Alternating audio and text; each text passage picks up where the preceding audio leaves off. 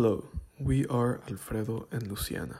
Welcome to Podcast X, where today we will be talking and analyzing Kendrick Lamar's track, The Blacker the Berry, from the album How to Pimp a Butterfly, released in 2015. The song reveals Kendrick's transformation from a caterpillar to a butterfly. The Blacker the Berry is To Pimp a Butterfly's second single and one of the final tracks on the album. At this point, Kendrick has already transformed himself from a caterpillar to a butterfly.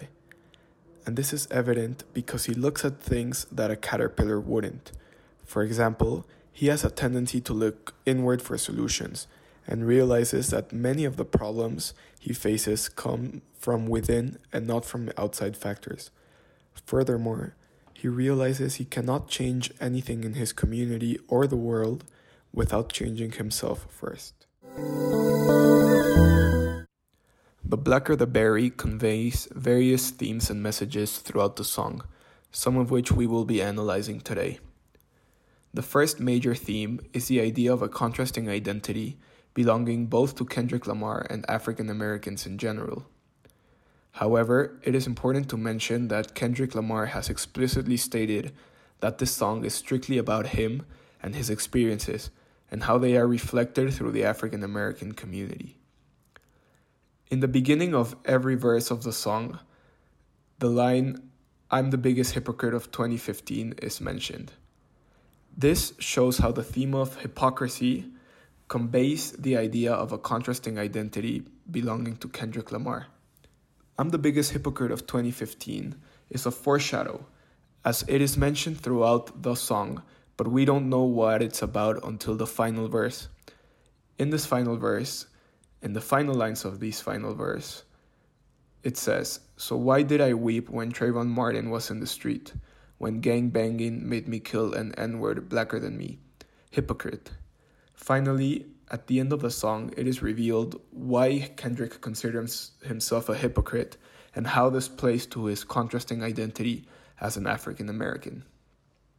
He resents his support for Black Lives Matter and his stance against police violence on African Americans, when at the same time he is participating in violence against African Americans through gangbanging. The theme of racial disparity is also seen throughout the track. This theme can be understood in 3 points. The first point on racial disparity is black-on-black violence. As systematic oppression has become so institutionalized, the Black community has turned back on each other. In the second verse of the track, Kendrick says, "You made me a killer, emancipation of a real N-word." Kendrick has made himself a killer with the influence from his own environment and community in Compton. He is blaming black-on-black violence on the system, which derives from the recurring generational racism, which has brought to light the real identity of Black people. This lyric connects back to the global issue, as institutionalized racism and racial disparity have led to black-on-black violence.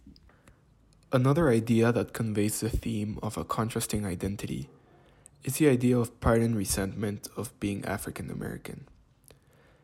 The first lines of the introduction of the song say, "Everything black, I don't want black. They want us to bow. I want everything black, I ain't need black, down to her knees. Some white, some black, I ain't mean black, and pray to the God."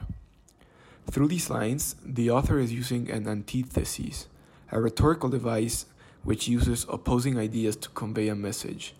He is showing how African Americans love and hate being black at the same time. This conveys the idea of a contrasting identity because it shows the pride and resentment of being African American and how that plays to impact the identity of African Americans, and Kendrick Lamar specifically. The second point on the theme of racial disparity is generational hatred. In the third verse of the track, Lamar says, "I'm black as the heart of a freaking Aryan." This acts as a simile, where he is comparing the color of his skin to the hate Aryans or whites have for it. In the first verse, the line, "You hate my people, your plan is to terminate my culture." This suggests how contemporary white America celebrates and accepts certain aspects of the Black community, but also misunderstands others. This hatred against them has created hatred against their own selves. As they degrade the other, they also degrade their own identity. These lines connect back to the global issue because generational hatred that the Black community has received has evolved into institutionalized racism. Being Black and successful in America is another idea that conveys the contrasting identities of African Americans in the song. Kendrick first analyzes this idea through the concept of materialism and his hate for it. In the chorus, he says, "I man, I say them put we in a chain, 'cause we Black, and watch ya now big old chains full of rocks." Through these lines, Kendrick is comparing the chains used by slaves in the 19th century to the chains used by African Americans in the 21st century. He's showing how Black people went from actual slavery to the slavery of the capitalist system, in which every African American's goal is to buy a gold chain.